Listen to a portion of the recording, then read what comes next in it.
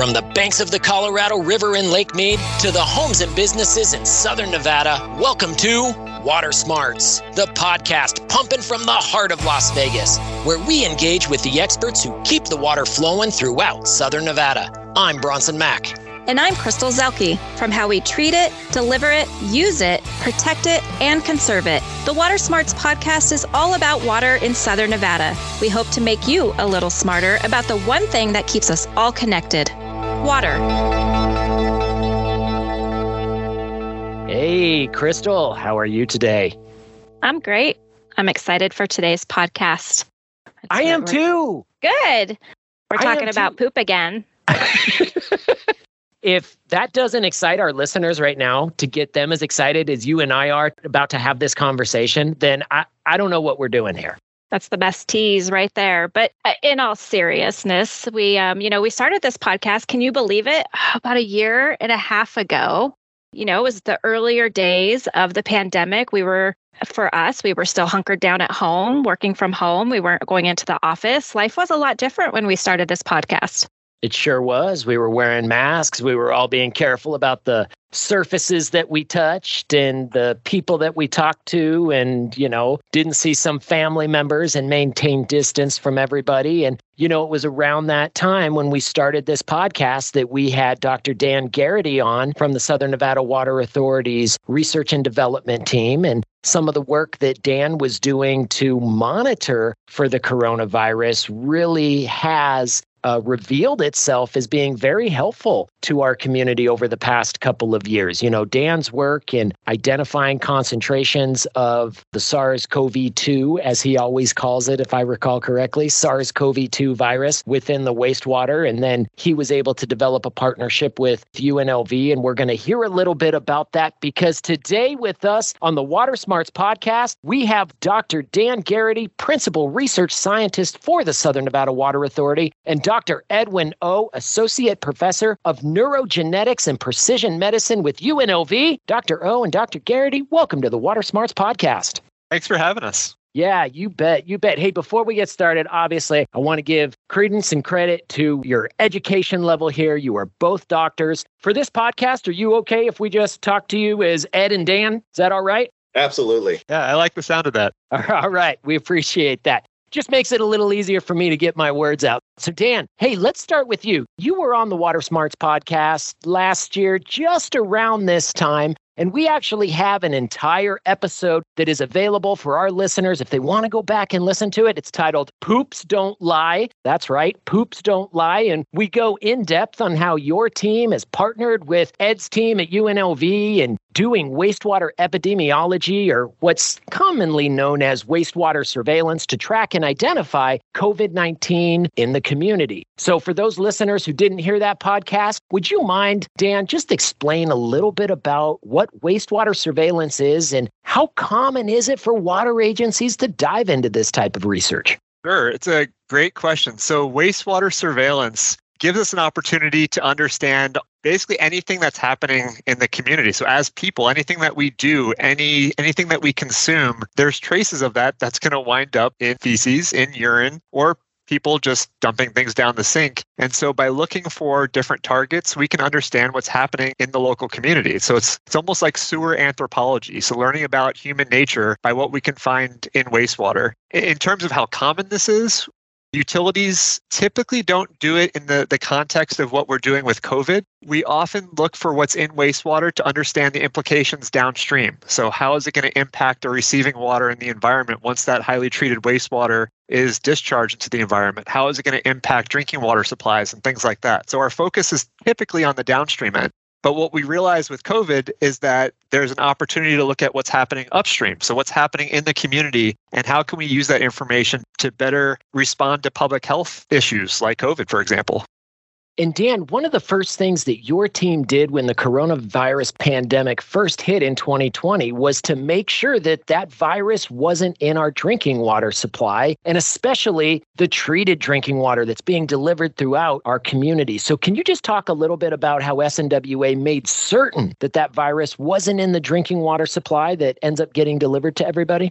Sure. So as part of the R&D group at the Southern Nevada Water Authority, one of our goals is to make sure that emerging challenges are not going to be an issue for drinking water quality and public health. When SARS-CoV-2 and COVID hit the scene, we wanted to make sure that that was true. And so we started by looking at various points in our water system in Southern Nevada to see where it showed up, where it disappeared, and ultimately what to do about that. So when we found it in raw sewage, that was the first indication, okay, it winds up in some aspect of the water supply. But as we moved through the wastewater treatment plant, we saw that it quickly disappeared even before it went out into the Las Vegas wash and further downstream into Lake Mead and then ultimately our drinking water supply. So we didn't see that genetic signature even after the first few levels of treatment in the wastewater treatment plant. So that was the first good sign. So once we realized that it wasn't really making it through the wastewater treatment plant, another level of confidence was looking at the effects of the different treatment processes on the wastewater side. And if it did ever challenge our drinking water supply, what were the implications there? And so by looking at literature from previous viruses, so we had SARS-CoV-1, for example, in the past. What had we learned from SARS-CoV-1 that we could apply to this new virus? So it was actually very similar in structure. And so what we were able to find is that even the most basic treatment processes that we have available to us are very effective for these viruses. And so in the wastewater treatment plant, the drinking water treatment plants, we knew that we had a lot of barriers to protect us if that viral genetic material ever made it to that point. And so those multiple levels of confidence pretty quickly gave us an indication that this was not going to be an issue for drinking water.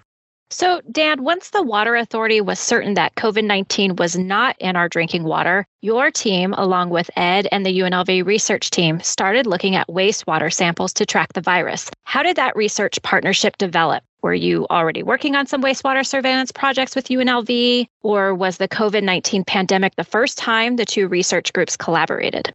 I'll let Ed talk about his interesting background and how he came into the wastewater epidemiology field. But on our side, we've been very involved with the local wastewater utilities in understanding what's happening on the wastewater side, what the implications are for drinking water. So that partnership already existed throughout Southern Nevada. And so what wastewater surveillance related to SARS-CoV-2 gave us is an opportunity to start collaborating with new people, particularly people who had a stronger connection with the public health side or even the medical school. And then that's where Ed jumped in and was really able to help us out and provide expertise that we didn't have with our existing team.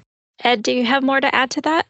Hey there, Crystal. Yeah, this is where I usually give my excuse and share with everyone, I'm just a human geneticist. And my whole knowledge of wastewater really stemmed from conversations with Dan and his team. I learned so much about the value of taking wastewater and being able to deconvolute this into information that might be useful for better understanding human health. So when I first met Dan, I remember he shared a piece of data with me on how he was tracking SARS-CoV-2 in one of his facilities. And as case counts were going up, he was showing me that SARS-CoV-2 viral levels were also going up in the wastewater. And that was a holy cow moment for me, because it told me that if you can track a pathogen with this wastewater, you could potentially better understand its identity, the letters that make up the genome of this pathogen. In my history, I'm used to studying the 4 letters of our alphabet and how these 4 letters, the nucleotides, the A, G, T, C of our human genome, make up 3 billion nucleotides. And so when Dan was showing me this information, I thought, oh, well, this pathogen has 30,000 nucleotides, 30,000 letters. It should be much easier than looking at the human genome, right? 3 billion versus 30,000, this should be a piece of cake. And boy, was I wrong. Because when I started trying to take samples from Dan and work with him and sequence this pathogen, we had failure after failure after failure after failure. And it did not feel good because my excuse of being a human geneticist did not hold up. And as a result, we iterated and iterated. And finally, we got to a point where we were starting to sequence more and more of the genome. Finally, after about maybe 6 months of doing what we were doing, we got to the point where we felt really confident that we could collect all 30,000 nucleotides, all 30,000 letters of this pathogen, and be able to characterize the different identities of variants circulating in our community. And I just want to point out that I went to a conference a few weeks ago. Everybody knows Ed now. So when I go to these conferences, they're like, do you work with Ed? So he's famous now for all the work that he's been doing. But I think it would be good to probe his background a little bit more. So I don't think people really understand how much Ed's research has changed. So Ed, if you can talk a little bit more about what kind of research you were doing before essentially August 2020 and how different it is from what you're doing now. Yeah, I think going back maybe 12 years, we were starting to use next generation sequencing techniques to interrogate the human genome for mutations that might give rise to the pathologies that we were seeing in humans with neurological deficits, mainly children. We were using sequencing technologies to look through 3 billion nucleotides to find that one change that might be responsible for blindness, that might be responsible for anosmia or the loss of smell, one change that might be responsible for kidney defects. And so over the last decade or so, we've been continuing to use these technologies to sequence more and more human beings to figure out how we can go from nucleotides, from letters in our genome to what we see in humans. And again, I think when I met Dan, the first thing I was thinking of was, wow, if there is this much virus around the world, it must be mutating. So if we can sequence a virus from South Africa or from the United Kingdom or from this continent, we should be able to track mutations. And it's been one of the most, the biggest highlights since moving to Las Vegas almost 4 or 5 years ago, working together with Dan and his team. What an amazing jump going from studying billions and billions of parts of data to what you've been doing with the SARS virus. I mean, that is just extremely impressive. And I guess I should say thank you. Thank you for putting those efforts forward to help the community learn and know a little bit more about not just this virus, but the mutations or the variants as they've become more commonly known. So over the past year or so, the Southern Nevada Water Authority and UNLV working together, tracking the virus and its prevalence throughout the community. And through that partnership, you kind of each have your own roles. And Dan, I know that your team does a little bit of the dirty work in coordinating directly with those wastewater agencies. And they do such a good job, obviously, treating wastewater that it can safely be released back to the environment. But, you know, those samples you were collecting really do help to determine what the presence is and the concentrations of the virus might be in various areas of the valley. And then you provide those samples over to Ed's team, right? Can you just talk a little bit about SNWA's role in that process and kind of that coordination of the sample collection all the way over to where Ed works his magic on the variants? I would say our work was the dirty work to start off, but Ed has definitely rolled up his sleeves over the past few months, and I'd say he's doing more of the dirty work than we are now. But we definitely play different and both important roles. So we've been the main connection to the wastewater utilities in town. My partner and I, Katarina Papp, she was on the previous podcast. She and I go out to each facility every Monday. We collect the weekly samples. We bring it back to the lab, process those samples, quantify the level of SARS-CoV-2 genetic material that's in those samples, and then we take the remaining sample, bring it over to UNLV with Ed's team, and then he figures out which variants are in there based off of the sequencing work that he's been talking about. But he's definitely changed the type of research that he's doing, and he's been down in the manholes just like we were early on. So, Ed, wastewater surveillance helped researchers determine the prevalence of the virus in the community. What else are you able to glean about the virus and the pandemic using wastewater surveillance?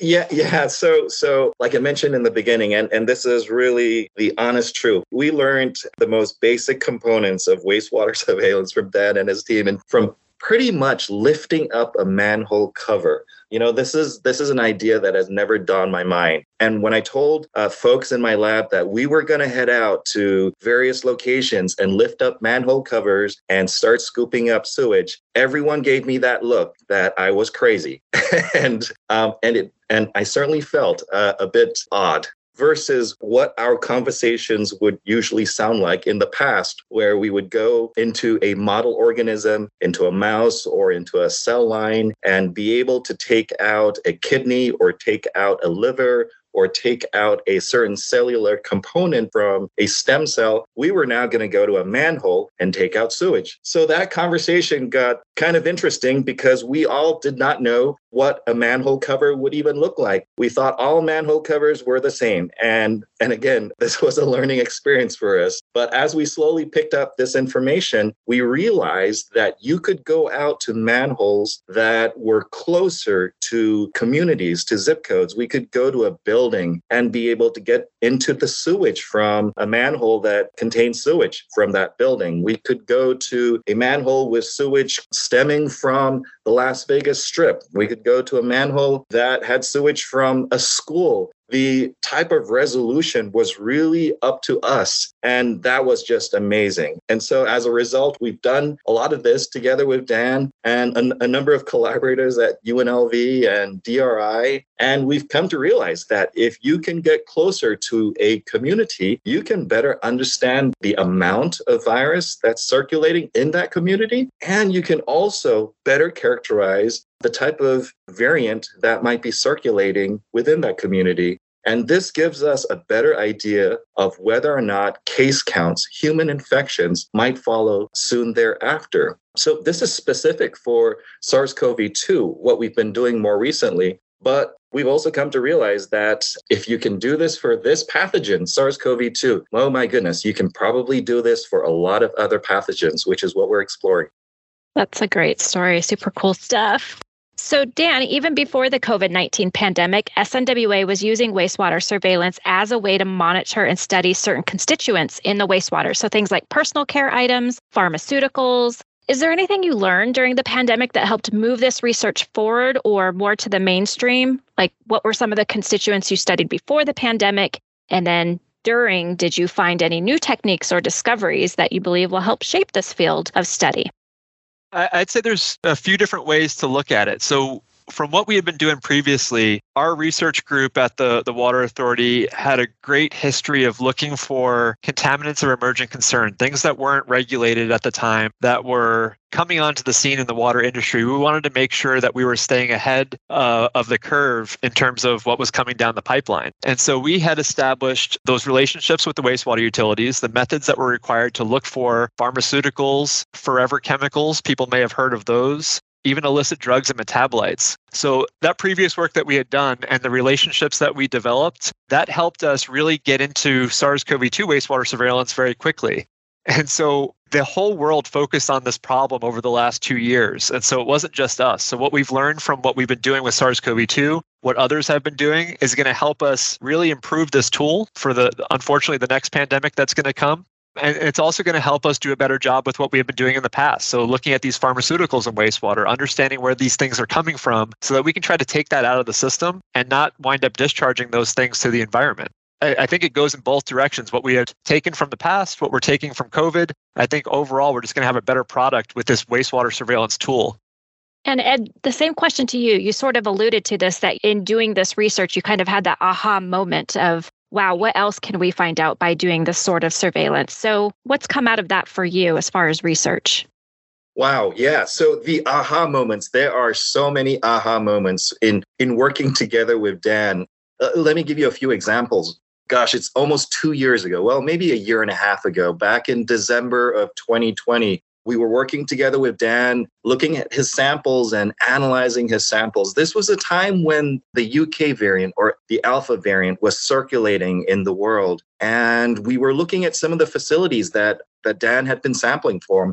And we were able to sequence the Alpha variant from at least one or two of the different facilities. And that was pretty darn amazing to us because at that point in time, back in December 2020, we had yet to identify a single human being with the Alpha variant in Southern Nevada.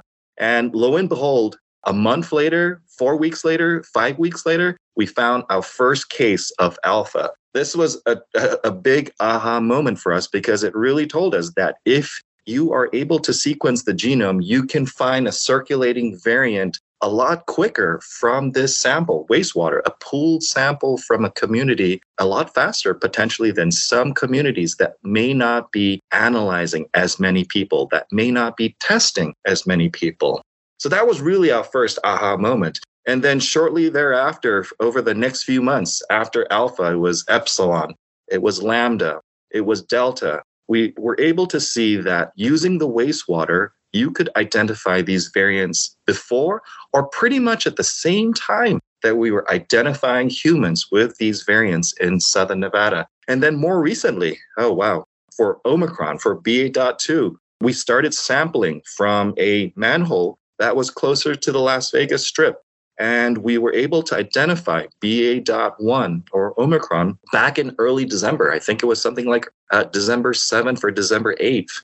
All of us were expecting this to happen, but we didn't think that we would find it that soon. And shortly thereafter, 1 week thereafter, we found our first human infections. And since that time, BA.1 is a highly transmissible variant that has increased in our wastewater. And then pretty much we saw an increase in cases.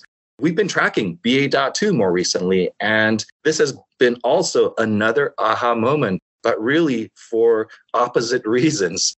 The virus has taught us so many different lessons about what it might mean to have a genome that is circulating in the wastewater versus how much of it is in the wastewater versus how much case counts we're seeing in a community.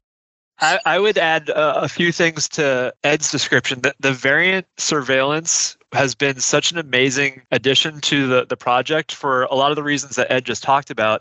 But just seeing how each variant has been different has been the aha moment for me. So with Alpha, for example, Ed talked about how we saw these intermittent hits of Alpha. So we'd see it at one location, it would disappear, it would pop up again a few weeks later. But then when Delta came on the scene, you could see how transmissible it was because it eventually slowly wiped out all those other variants and became the dominant genome in these wastewater samples. And then fast forward to what Ed was talking about with Omicron, the same thing happened. So you take Delta, which was this really powerful variant, and it wiped it out in a matter of like 2 weeks. And so the same level of dominance of that variant happened, but the time frame was so much shorter. And again, it just shows you how transmissible Omicron was relative to Delta. And so without the sequencing component, without the variant identification, we lose the whole resolution there in terms of what it means in transmissibility. And so we can only rely on the concentrations, which are good, but having the variants is such a great addition to the project. Absolutely amazing. I mean, this wastewater surveillance really helps to serve, from what I'm understanding here, as an early indicator. You're able to detect not just the presence of any of these variants, but, the concentrations of them, perhaps even some of the locations or areas of the community in which it is more prevalent. And with that, then that information can help doctors in the medical field and clinical staff staff up if they need to, or be prepared for actual human infections increasing because we're able to get a little bit of an early warning indicator. Is that about right? Yeah, you're talking about the early indication. I'll give you the flip side of that. More recently with Omicron, Ed was able to see Omicron hit Southern Nevada before we saw it in the confirmed cases. And then quickly after that, we saw the dramatic rise in wastewater concentrations and cases as well. But on the tail end of that, we saw the wastewater concentrations drop before we started to see the cases drop. And so people were worried that conditions were getting worse over time. But we were able to say, no, actually, the wastewater is saying that we've already hit our peak and things are getting better. And so when we got to that stage, fast forward a few more weeks, this is when Governor Sisolak decided to lift the mask mandate. So having that wastewater data as a completely different source of data gave them more confidence to make that decision that they might not be able to do with just the case data, because it took so much longer for the case data to finally wind up where the wastewater data had already gone to, which is a low level. That's absolutely amazing. I mean, wastewater surveillance is almost like a little crystal ball where you get a little sense of how this virus is going to affect the community, but you get it earlier than you're actually seeing it on the clinical side as far as infections go. I mean, just unbelievable stuff. This is amazing research. So what's next? I mean, what is next for SNWA and this UNLV partnership? How is this wastewater surveillance going to move forward throughout the community? What do you see? I think the true power of wastewater surveillance is really coming to the forefront now. So we have low levels of infection in the community. We have lower levels of testing than we had seen in the past. And so there's a lot of uncertainty. And so Ed alluded to BA2. One of the big questions right now is BA2 is all over the place. Some places like the UK are surging right now. we're not. And so the question that we keep getting is, are you seeing an increase in the wastewater? Are we seeing an increase in infections? And so the wastewater surveillance data is agnostic to clinical testing. It doesn't matter if people go get tested. It's going to give us a reliable indicator of what's actually happening. So because we don't see this consistent increase in wastewater right now, we can give people confidence that we're not seeing a surge in cases like they're seeing in the UK. We are recording this here in early April, so that's where the case counts are now. Ed, how about you? What do you see? What's the future of this partnership in wastewater surveillance? I truly believe that this is an amazing resource, sewage, wastewater, and it gives us an opportunity to think really hard how we can operationalize this whole project together with the health district, right? Because what we're hoping is that once you get this early warning system, the health district, public health agencies across the country will be able to mobilize quickly to put together testing centers at the right places.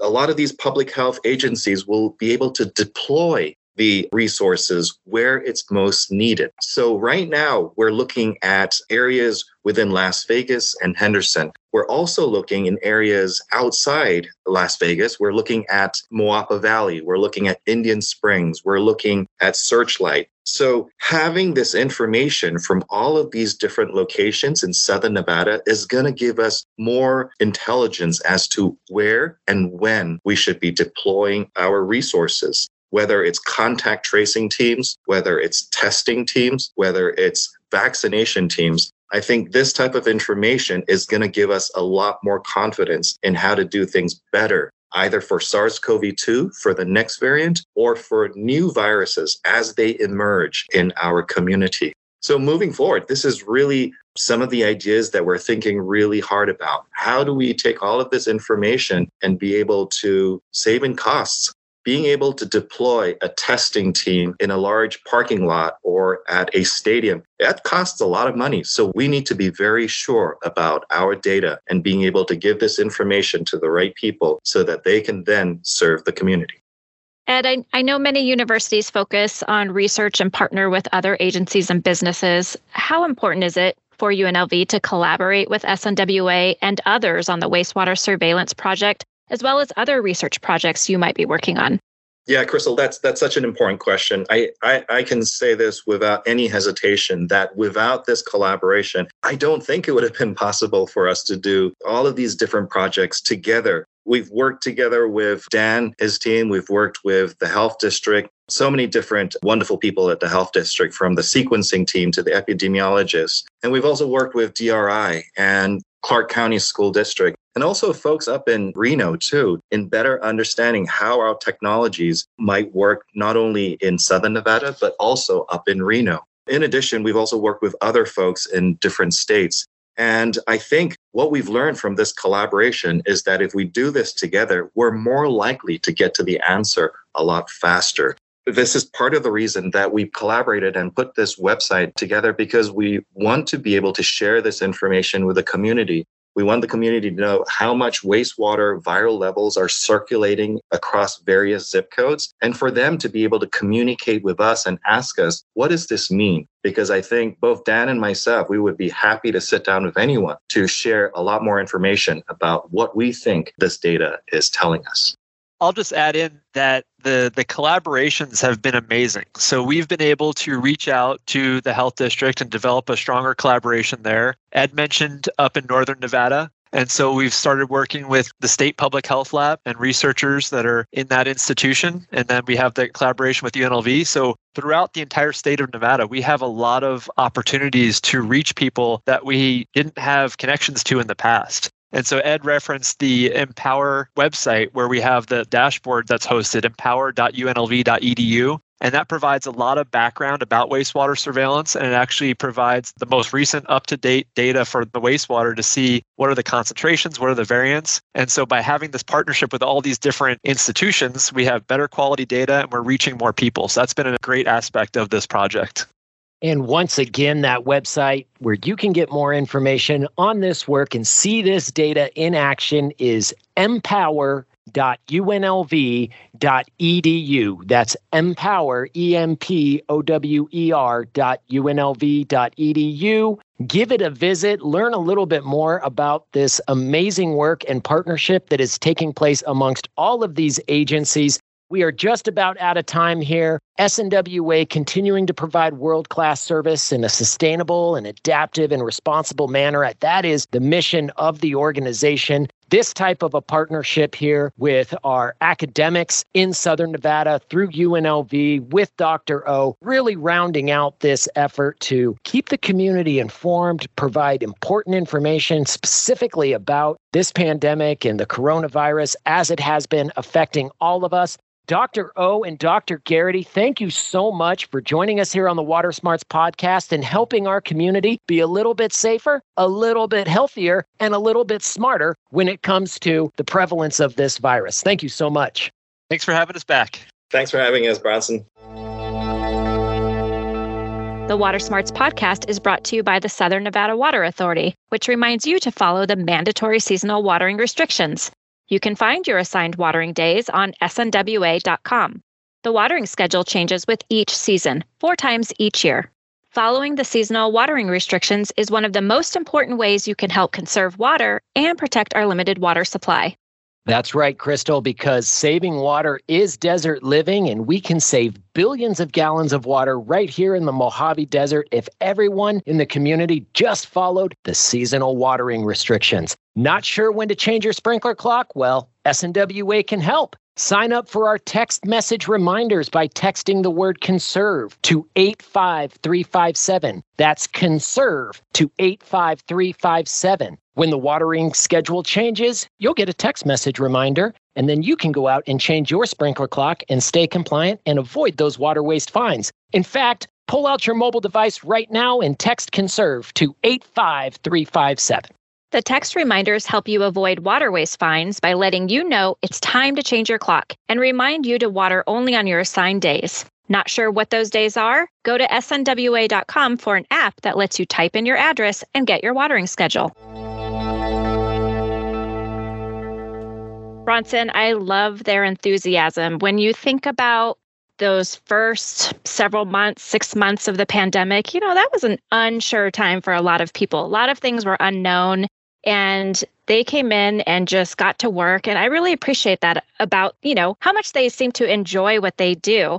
It's really good to see that the work that these two very, very intelligent experts are working on is expanding, and just the benefit that this has to us. Just like you said, early in the pandemic, there was no knowledge or understanding of whether or not this virus would be a challenge for water supplies. And pretty quickly, Dan's work in partnering with Dr. O, they were able to determine, our wastewater treatment processes here in Southern Nevada, we're doing such a good job treating that wastewater to near drinking water standards that they were also able to eliminate any signal of that virus. And that gave us obviously the confidence to be able to continue to return all of our indoor water use back to Lake Mead, safely returning it to Lake Mead. And every gallon, Crystal, that we put back in Lake Mead, we can take another gallon out and bring it into the valley through the drinking water treatment process. And this is how we stretch our water supply. So you can just see how important it was for us very early on to know whether or not this virus was going to have any implications for us from a water quality standpoint. So again, forward thinking, being prepared, having the expertise, having the facilities and the state-of-the-art laboratory to be able to conduct this kind of research so you can have the confidence. So feel free, grab a glass of tap water, throw some ice in there, give it a spritz of lemon if you need to adjust the taste, but just know that you can drink it with confidence. Am I right or am I right, Crystal? You're right. I'm drinking my water right from my tap right now. Well, there you go. You heard it from the source right here on the Water Smarts podcast. Well, that's it for this episode of the pod. We hope that you will subscribe and join us next time. And if you have any questions that you would like us to address on this podcast, feel free to send them our way. You can email them directly to us at watersmarts@snwa.com. Or just go to the snwa.com website. You can get us to the contact page. And while you're there, learn a little bit about water quality, learn a little bit about water conservation, make yourself as water smart as you can be, because that helps us use our water supply more efficiently.